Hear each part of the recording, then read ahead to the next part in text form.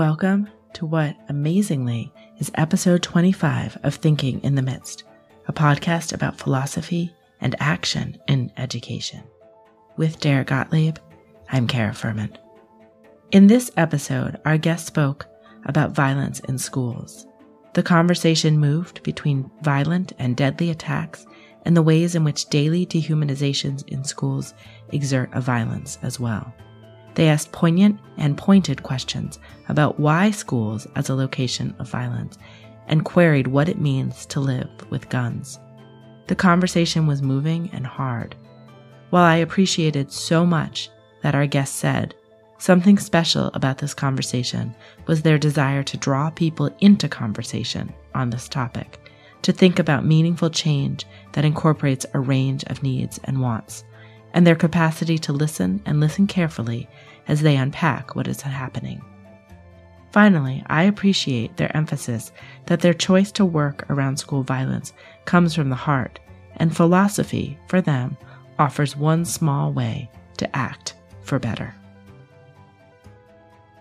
Welcome. It is very exciting to have both of you on the show and to see both of you this morning. And this episode, we are talking about violence in schools, broadly defined. And I'm going to ask Sam if you can start by introducing yourself. Thanks for having me. I'm Samantha Dean. I'm at Boston College. I'm the director of the Formative Leadership Education Project here at Boston College and teach in the Formative Education Department. And Brian? Hi, I'm Brian Warnick. I'm a professor in the Philosophy and History of Education program here at The Ohio State University. The Ohio State. Yes, thank you both very much. I have to say, this is totally off book, that like one of my favorite things about doing these recordings is hearing Kara's transition from like regular voice to NPR voice as like we press record. You have a good NPR voice, Kara. Thanks. I've been practicing. I had to up my game. I think Derek already had it worked out, so I'm working on it. It's very good. So, I mean, this is a weird transition from like that little bit to like, let's talk about violence. But, starting with Sam, let me ask, what sparked your interest in this particular issue? Was there a particular moment or incident or philosophical concern? Tell us the story of how you got interested in this idea. Yeah. I work on the project of school gun violence, or the problem of school gun violence. And for me, it was personal. I grew up just a few blocks from where the Columbine high school shooting took place. I was in 8th grade at the time. So, getting ready to head into high school and thinking about high school, and have vivid memories of that day. And the days thereafter. My mom felt that I was insufficiently showing empathy or understanding for the events that took place. And the day following Columbine took me to the school where the pop-up memorials had taken place. And so this is, a few decades ago. This is in 1999. And we were still in the middle of these big events of rampage school gun violence. The media, it was still a media circus. So it was a different time and how these events were recorded and how they unfolded. So the memorial that took place at Columbine High School was the cars of all of the students who had died, were still in the parking lot, and the students had come out and, flowers and bears and posters, and it was just this walking graveyard at a high school for students who had just passed. And so that was my first entry into school gun violence, or this topic really affecting me personally.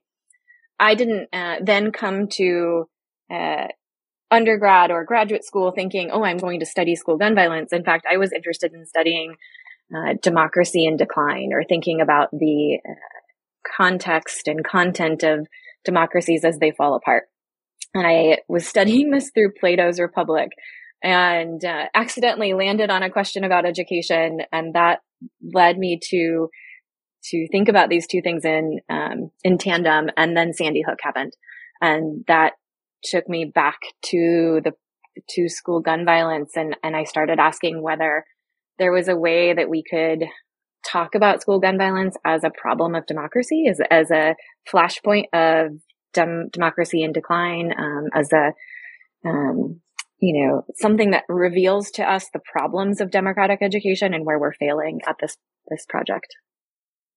Excellent. Thank you, Sam. Brian?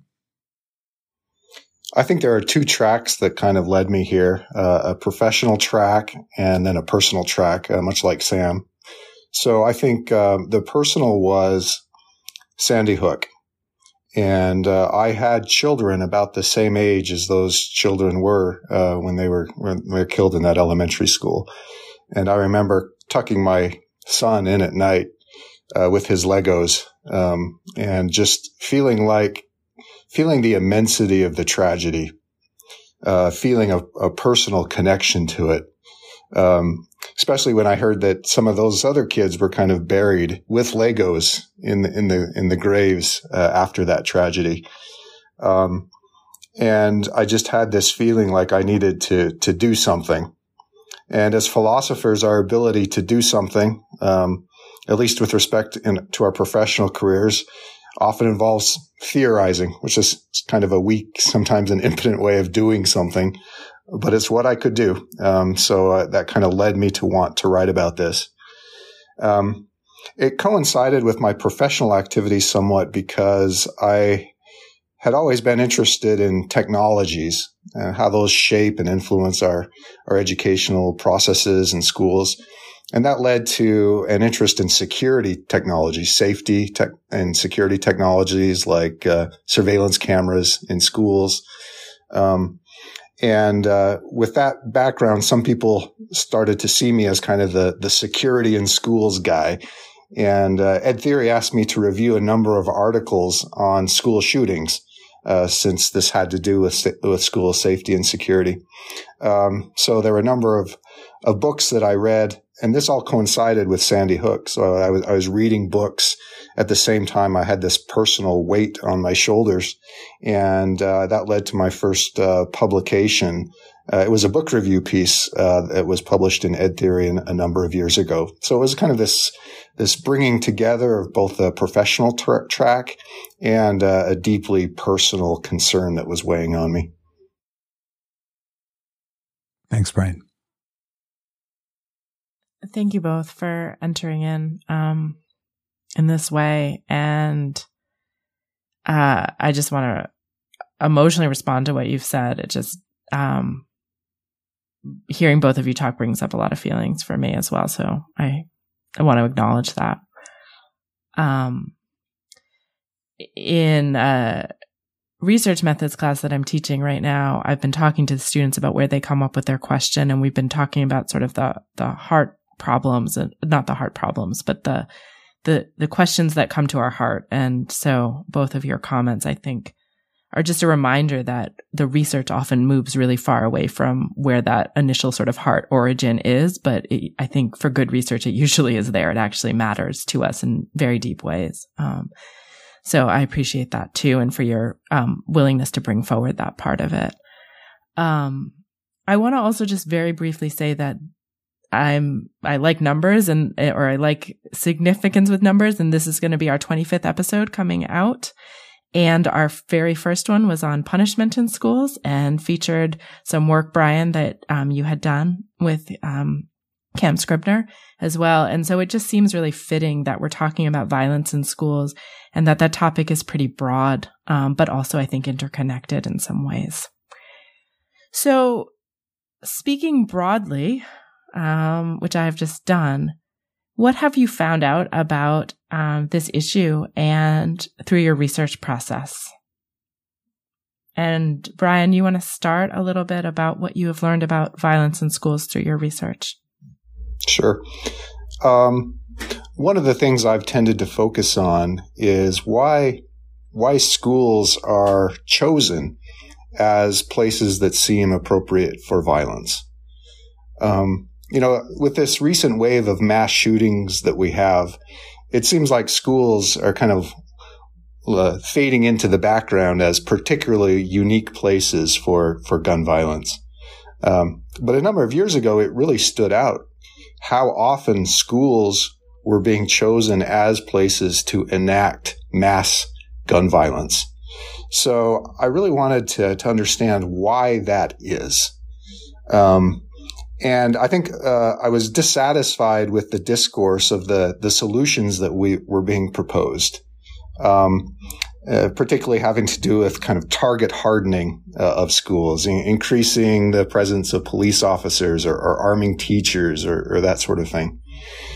And to me, that kind of maybe there might be a place for some of that, but it kind of ignored the meaning of schools and how the meaning that we attribute to schools in American society can contribute perhaps to the wave of school shootings that was occurring. So that was a key question. Why are schools chosen? What meaning do we attribute to schools that makes them seem appropriate to enact such places of sometimes theatrical violence? And one of the things I came to and my collaborators came to was that schools themselves are often chosen for places of violence because they are experienced as places of violence. They're experienced as places of coercion, of control, of being targeted and picked on, either through the peer culture that exists or through the curriculum or the practices of teaching. So schools are often they're experienced as places of violence. They're experienced as places of competition. Sometimes schools are described as a status tournament of adolescents. We rank students, we sort students. Kings, queens, top of the class, bottom of the class, all these different ways we pit students against each other in schemes of competition. And just the size of schools is kind of these huge bureaucracies where there's a lack of a personal element, a personal touch. There's just these kind of faceless sometimes bureaucracies where students can get lost and dehumanized to some extent. So I think all of these factors contribute into a certain sort of meaning that we attribute to schools that says, hey, because I've experienced schools as places of violence, as places of dehumanization, as places of competition, this is a place where I am myself going to enact these scripts, right, that have played out for me in school. So I think, as I think about my contribution to all this, it's been trying to figure out those sort of meaning systems and how they attribute to school shootings, and then some suggestions that grow out of that about how to deal with school shootings. Thank you. And Samantha? Brian's work has been central to what I've built on in thinking about school gun violence. And there are two categories at least, but we could certainly parse these apart. There's rampage school gun violence, which is sort of the mass shooting events on school grounds, things like Columbine and Sandy Hook. And then there are everyday instances of gun violence. A student brings a gun to school to show their friend and the gun goes off, or, sort of these everyday instances. And perhaps a third category, one that we're not even talking about here, is suicide that happens on school grounds. And those are just some like gun related violence on school grounds. What's interesting is in 2022, so right, the year marked by COVID, and online learning and back and forth of students to schools and to their homes, there were still 177 incidents of gunfire on school grounds and 46 acts of violence. And that's 34 students and adults died. More than 43,000 children were exposed to gun violence. That's according to Everytown for Gun Safety. So one of the things I've tried to think about is in balancing the flashier rampage school gun violence, which really puts into sort of vivid light the problem of gun violence, and these everyday, constantly occurring acts of violence with guns on school grounds, is to question the thing that holds them together, which is the gun, right? None of these could happen if guns didn't coexist with us in society. And I think from the start of the project of thinking about what it is to be a democratic participant and have political agency and to live in a democracy, I've been thinking about what it is to do this with guns. And so I set aside the fact that it's happening at school, that's key to sort of the site of the instance, and I set aside the we could say the sort of diagnosis of the shooter that often ends up happening in these events of who the person is and what ailments they may be suffering from. I set aside their background and ask what guns have to do with this. What is it that we've initiated by living with guns? And the interesting part, so Americans have a complex historical relationship with guns, right? The Second Amendment, the Fourth Amendment indicate that or seem to put forth a world in which guns are not going away. Regardless of how you think about the Second Amendment, regardless of the kinds of gun control policies that come down, there are more guns than people in the United States, and we can't just magic those all away. One, because they're protected under the Fourth Amendment, and two, because we don't have magic, right? This isn't a fiction novel.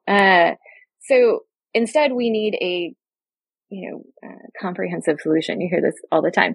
But what kind of comprehensive solution could this be? And so I wonder what it's like to rethink life with guns.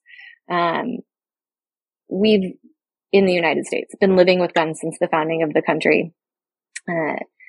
And we've done education with guns since the founding of the country. If you go back and look through the history of education and narratives about guns in schools, you'll see examples and stories of, school shooting teams, like, sport shooting teams. And you'll hear examples of, especially in rural areas, of kids coming to school with their gun because it's a part of their daily life. And yet we didn't have this historical watershed of school gun violence until the late 80s. Early 90s. There were instances before that, but they were random and few and far between. So it seems like there's something important about our historical, the last 40 years, where we've come as a society, where we are as a democracy, what we think about in terms of how we understand what it is to be a political agent, what it is to act in this world, and also what that means, or how that's inflected by our relationship with guns. So, my sense is for the immediate future, for the next year, 2 years, 5 years, for the future that we can see and that we can enact, what we can do is learn to live with guns and learn to do so democratically. And that's a wild proposition for many. But I think that's that's the way we move forward in a space where we can have conversations with children, with one another, about the world we're making with the objects that we hold dear. Thank you. I want to ask a brief follow-up question, which has evolved a little bit as you've been talking. So I have been teaching in a rural location for the last 10 years, and that has been, for me, a lesson in learning to live with guns in a different way, and respecting the community that I am teaching in, where hunting is a big part of people's lives. For many, gun safety is a big part of their lives and how they hunt. And I've definitely had a number of students who hunt for food because they can't afford the supermarket. So I'm wondering if you could talk a little bit, because I'm sure you've thought about it a lot more than me, about what learning to live with guns might look like a little bit, with maybe a little bit of a nod to that context. Yeah, I think Kara, this evolved for me because of that precise encounter, right? And I grew up in a family that hunted, and I vividly recall as a kid guns, my father putting a gun in my hand and wanting me to know what this object was. And I was, 10 or 11 and didn't want anything to do with it, right? Wanted to just run away from whatever this thing was. It felt scary and heavy, in, multiple ways. And yeah, so guns were part of my life. We ate, the food that was hunted. Guns were around the home. And I was always fearful of them, even though they were part of my world. And as I started working on this project, I have a lot of family in rural parts of the country, and they would ask me what it is that I was doing. And every time I mentioned, anything gun comes out of my mouth, and somebody with an NRA hat is asking me, wait, what do you mean precisely by, what kind of research are you doing? And what do you think we should do with guns? And it was really through these conversations, with folks that I started to rethink the project. At first, I wanted to say, well, what we need to do is get rid of all the guns. Because if we get rid of all the guns, then we get rid of the school shootings. That's just logically sound. Perhaps some other kinds of violence will unfold, but school shootings are dependent on the gun. But, beside that being willful and just naive and this sort of wishful hope that all the guns go away, there was also something important to people's personal histories, their stories of their family, how they enact visions of a good life, that are tied to guns. And though this is also gendered, right? So there are masculine notions of what it is to hunt and have a gun and use a gun. It's not necessarily so. There are many women who are hunters and who, find distinct relationships with guns.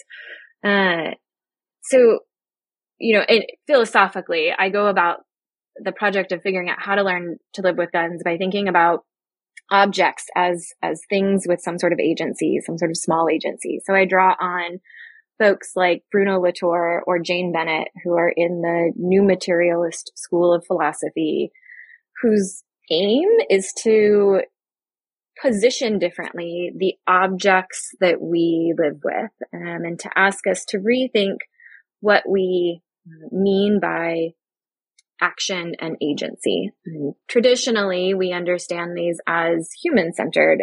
A human is somebody who moves objects. A human is a person who picks up the gun. So the popular phrase in the United States, right, is that there's the dualism. Guns don't kill people, people kill people, right, or the sort of back and forth. On the guns don't kill people, people kill people side of the equation, you have this idea that it's people who use the object, right? So people are the masters of the object. On the side of the equation where guns kill people, you have the idea that the object is the thing that does the acting. And so the object comes, the gun comes with this script, right? That the minute you pick it up, you can't but help kill somebody. Well, all of that's wrong, of course. Humans and objects interact, and objects give us different affordances. With a cell phone in your hand, you're a different person. With a gun in your hand, you're a different person. And my sense is that if we can have the conversation about who you become with the gun in your hand, the kind of self you imagine yourself to be, right? The narratives you all of a sudden construct for yourself now that you have the gun in the hand, that will be able to craft a future that is more livable. So I see this as, maybe this is crazy, but as really, I guess what my dad tried to do, but didn't do so, or I didn't take it very educationally, but saying, okay, here's a gun, put it in your hand. What do you feel? What does this unfold for you? But having a conversation about who you become with the gun in your hand, what this new actor, this hybrid actor is and might be able to do, what it makes you feel. I think if we have more conversations like that, more education that's centered around the interplay between objects and humans, we'll be able to enact more democratic futures. Thanks very much for that answer. This is kind of a follow-up. Sam has already answered it a little bit, I think, but so let me start with Brian on this one. Brian, Brian, you had mentioned earlier that the desire to do something and that desire being channeled through, being a philosopher. So could you say a little bit more about how you bring philosophy as a set of tools to this particular problem? This is particularly relevant, I think, for lots of our listeners who are similarly to you, engaging with questions that are prompted by current events and sort of institutional and policy histories. And so thinking about that from a philosophical perspective is quite valuable. So just a little insight into how you go about doing that. Sure. Yeah. A great question. So I think there's a number of tasks that are relevant to philosophy when it comes to thinking through gun violence. I think philosophers excel at perhaps gaining a sense of larger perspective and at exploring questions of meaning. So I think the first task is to try to figure out, how should we start to how should we feel about gun violence in schools? So, for example, it is still the case that schools are pretty safe places for students to be. They're one of the safest places for kids to be, safer than home, safer than on the street, these sorts of things. So how can we reconcile that with a need to take school shootings seriously, right? So we need to balance this tendency between acknowledging that schools are often doing a really good job keeping kids safe, with the idea that, hey, school shootings are real and it's something we need to do something about. So I think the philosopher can kind of step in and try to help us balance these two competing perspectives. I think secondly, philosophy has a role in questioning the ethics of the strategy of target hardening. So one response to school shootings is to increase safety and security technologies, to increase the presence of police officers, to arm teachers. What do we think of these things from an ethical perspective? How does a teacher think of their job differently when they have a firearm, right? This gets back to some of the things Sam was talking about. Possessing a gun changes how we think about ourselves and the job that we have to do. So if we go to the route of arming teachers, how does that change how does it change how we think about teaching, to have this tool available? Third, I think we need to propose solutions that not just deal with target hardening or safety and security or even public policy, but how is this an educational problem? What can we do differently in schools to change the systems of meaning so that they're not interpreted as places appropriate for violence? Fourth, I think there's a project in trying to perhaps delineate the proper role of schools within the bigger picture of social policy. While we can improve schools and make them safer places and do a lot of things to decrease school shootings within the school environment, how do we balance that with other broader social policy initiatives like gun control or access to mental health? Where should be our focus when we think about school shootings? So those are kind of four broad areas where I think philosophy has a helpful role to play. Thank you. The safer in schools thing really resonates as you're talking, because I think about the statistics of the state where I used to work, and the biggest risk is domestic violence. That's the biggest risk of gun violence, actually.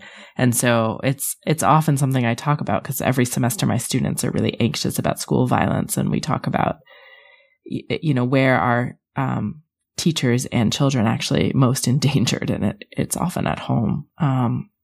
Which I think brings us to the next question, which we often frame this as a policy question, although in our last episode, they pushed back on policy a little bit because they didn't consider themselves to be policy makers.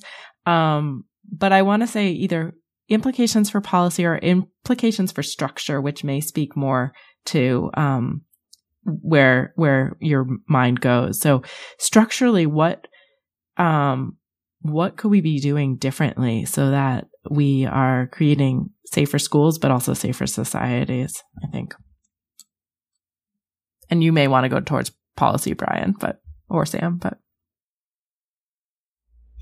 Well, I think I could jump in here and talk about what I think. I'm torn about whether this is a policy prescription or whether it's something that we kind of embody in our roles as teachers and how that relates to policy and that sort of thing. But, I think so if schools are experienced as places of violence and coercion, and if this somehow contributes to the phenomenon of school shootings, well, the solution to that is to try to find ways to rehumanize schools, to decrease the status tournament of adolescence and make schools less competitive, less cutthroat, to make sure that students know that they're known, that teachers and staff know their names, that they're valued.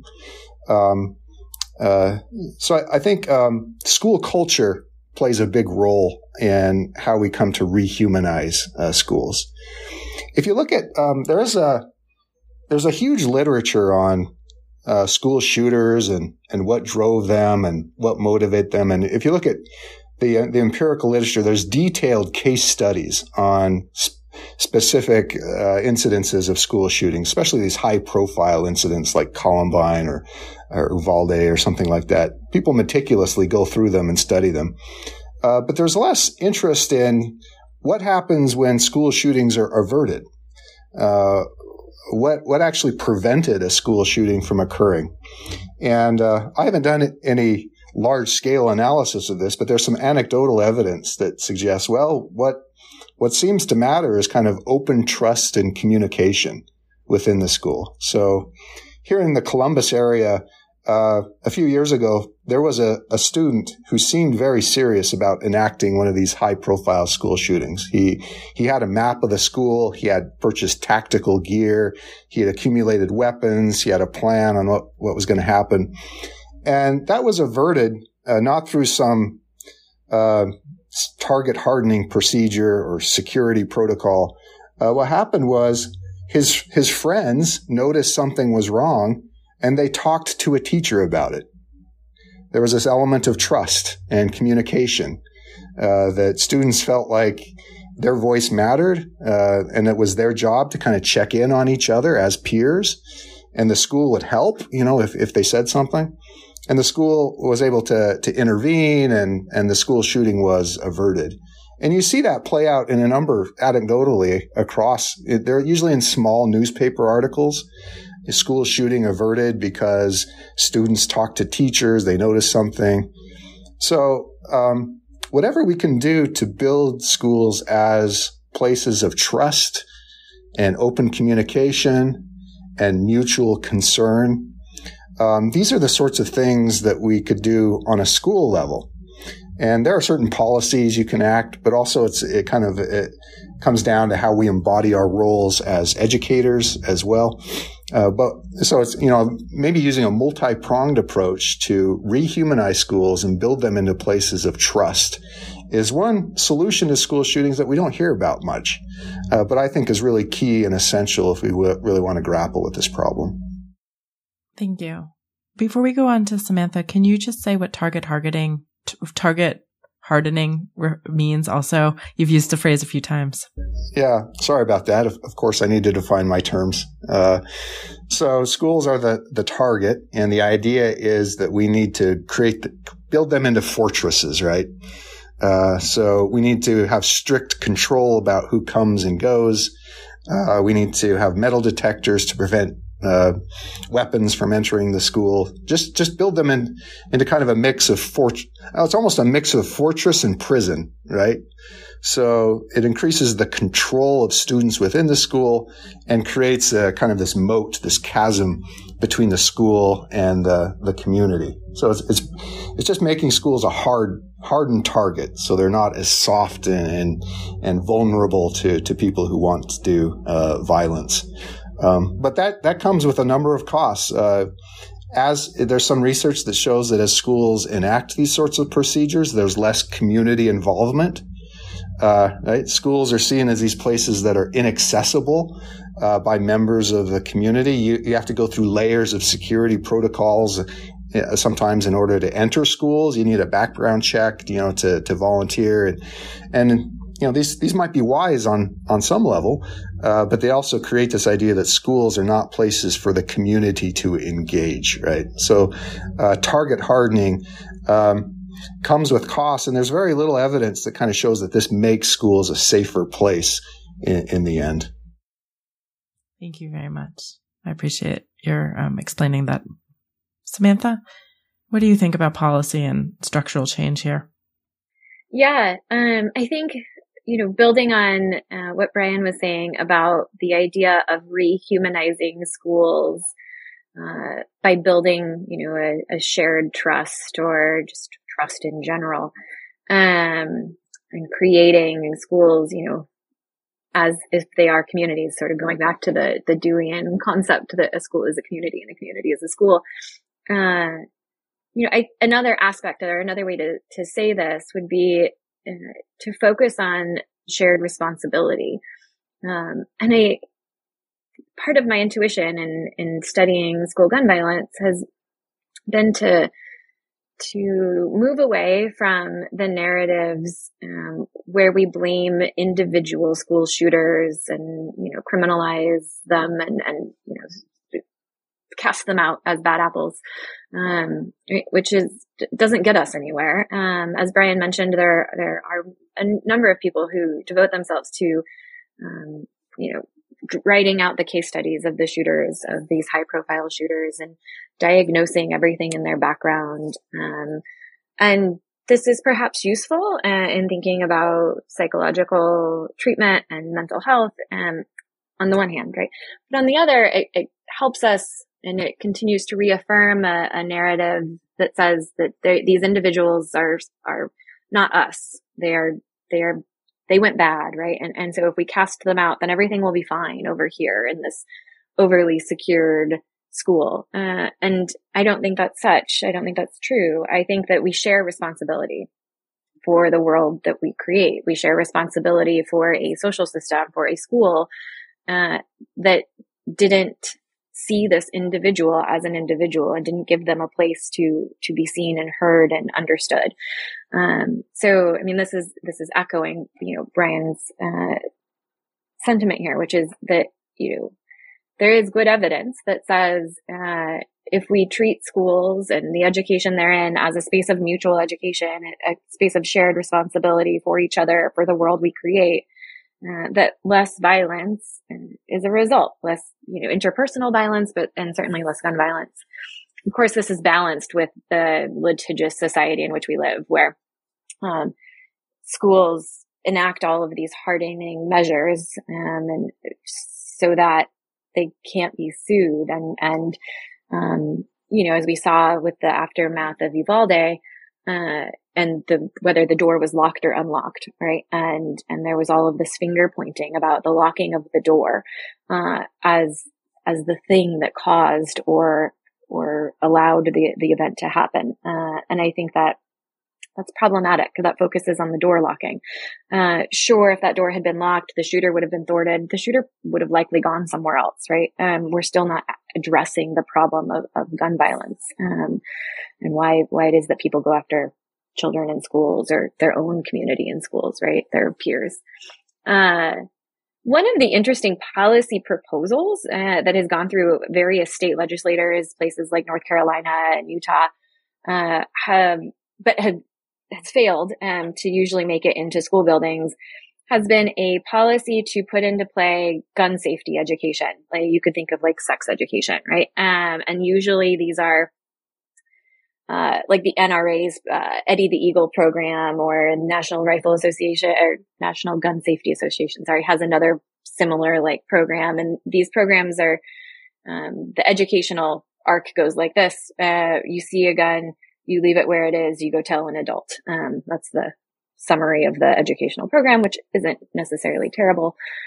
Though empirical evidence points to the fact that this doesn't work so well once you put kids into the context in which they are kids and there are peers around. And, then it becomes hey, look what I found. Let me show you this. Not, you don't necessarily follow the training, but instead you're a kid, right, with an object. One of the interesting things about this these policy proposals is that they could be useful, right? If they found their way into school, if there was such an elective that was something like gun safety education, but that wasn't just a programmatic prescription of here's a weapon, when you see it, run away from it, but an engaged conversation with what is it to live with guns? What is it to have these as a part of our society? How do you safely engage them? What do you do when you see them?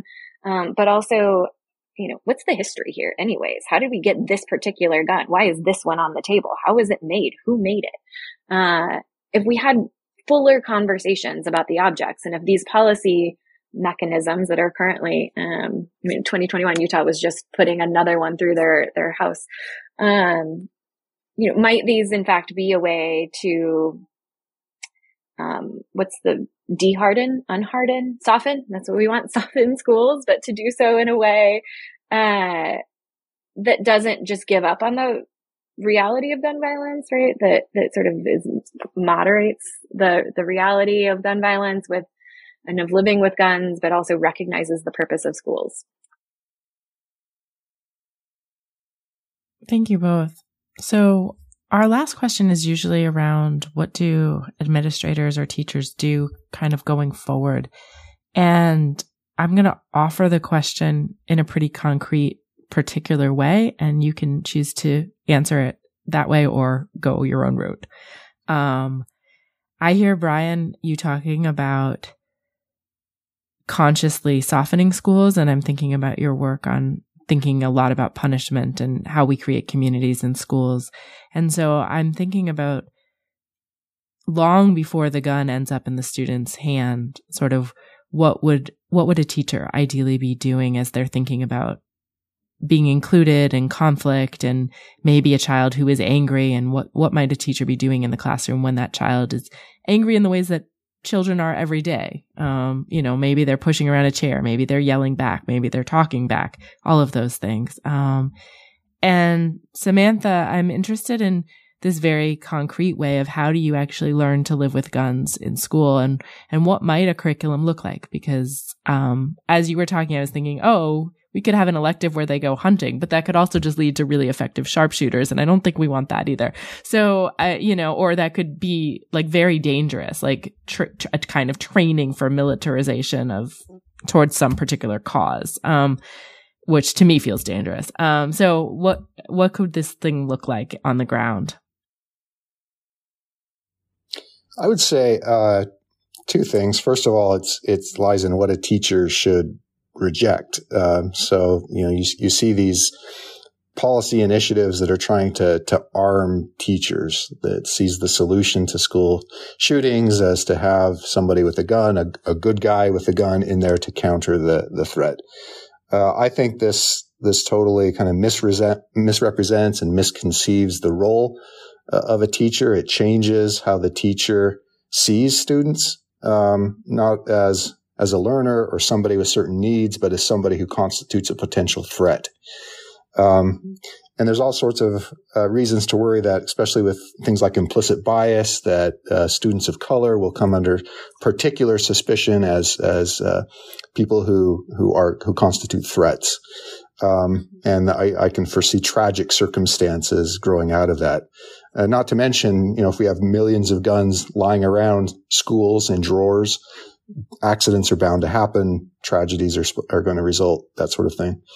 I think there's a positive project too, that teachers need to create these classrooms of trust and communication.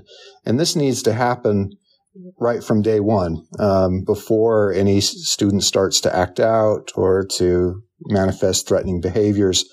Establishing a sort of climate in the classroom where students feel like their voices are heard, where students feel like they don't have to enact violence in order to express themselves.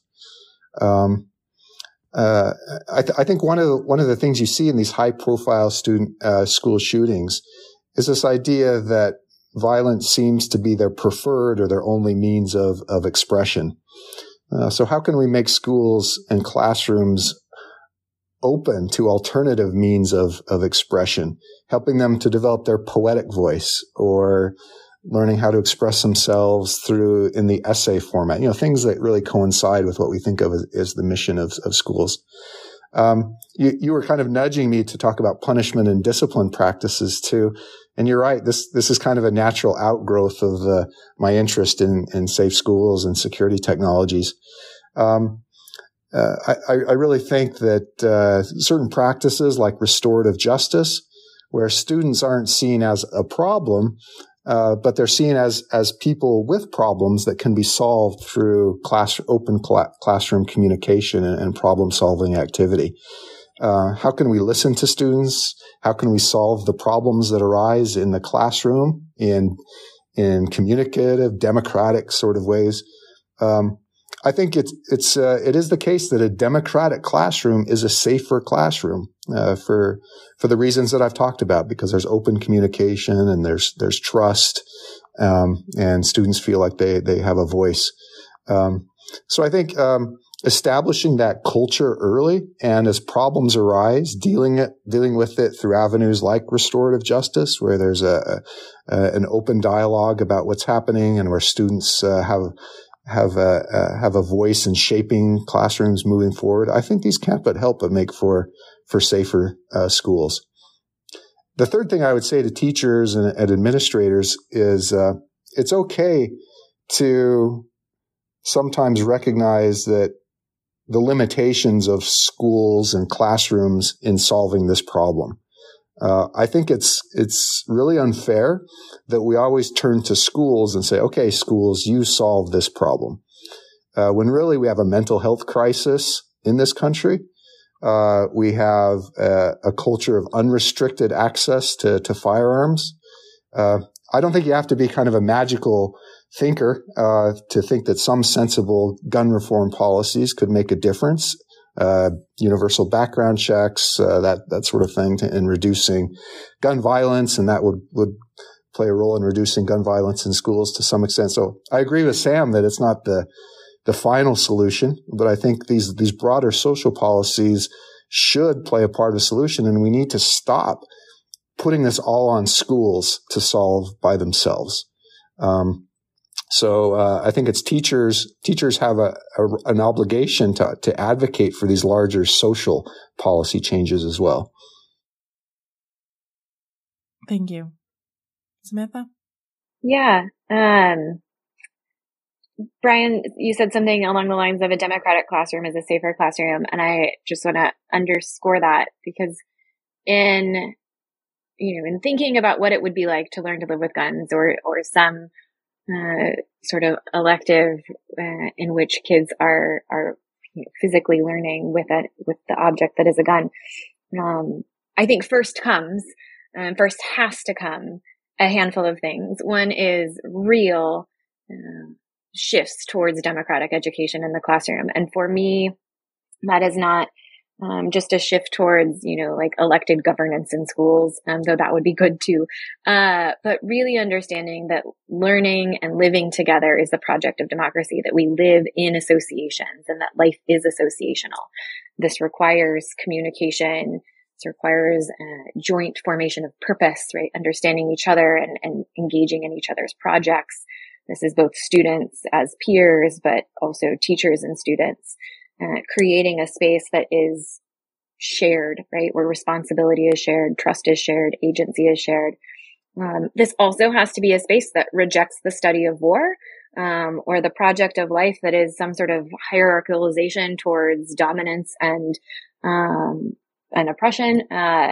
So, doing away with, structures of gender, structures of school status hierarchy. Brian mentioned a couple of times, the school being this place where we've got queens and kings and folks on the bottom and folks on the top, but instead a place where we are learning to live together. I think should all of that unfold, now I recognize that's huge, then we could be in a place to really learn with objects. And we have curricular models like shop class, in front of us, right? That we've also done away with, soundly as a society. And unfortunately, I think, Mike Rose, the Mind at Work, right, is somebody who we could turn to here of thinking about what it is to be a human who engages with objects, who does things, on a daily, sort of everyday things that teach us who we are.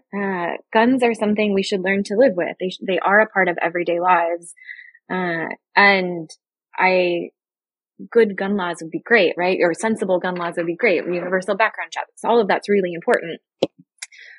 But we can print guns at home. 3D printers make it such that folks can create the gun in the, in the back room.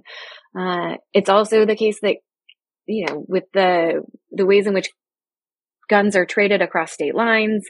There was a shooting here in Boston this past weekend, and guns moved across the state lines, for folks to get them. They were gotten legally in other parts of the country. So it's just the case that no matter what, there are going to be loopholes in any sort of gun policy that we enact. I think it's still good, to enact strong policy, and that may help. But, the more fulsome way to imagine a future in which gun violence is less is one in which we take seriously the project of democratic education. And that requires learning to live with objects. I think that is a project of democratic education, in fact. Thank you. I will say, Sam has a book coming out, if it's not already out, on this very, very topic, and it's wonderful, and you should all check it out and read it carefully. So I want to put Sam's kind of being humble here about her book project, so I want to chime in for her and say it's awesome, and you all should check it out. Thank you. Thank you, Ryan. I'm going to end here by saying thank you both for your different angles at this issue and for your generosity in the conversation. And I am excited about both of your books and the projects that you're doing on this, what is a really important topic. So thank you very much. It's been a pleasure. Thank you. Thank you, Kara. And that is our show. Many thanks to Brian and Samantha for taking the time to talk to us. As always, do subscribe to the show and leave us a rating and a review to help others discover us as well. Many thanks to the listener who recently reviewed the show as excellent important. Listener suggestions support us to do this work better. The email address at which you can reach Derek and I together is thinkinginthemidst@gmail.com. We also have a form linked in the episode description if you'd like to suggest future topics and/or guests. So, for Derek Gottlieb, and in 2 weeks when we put up the next episode, I'm Kara Furman, and we'll see you next time.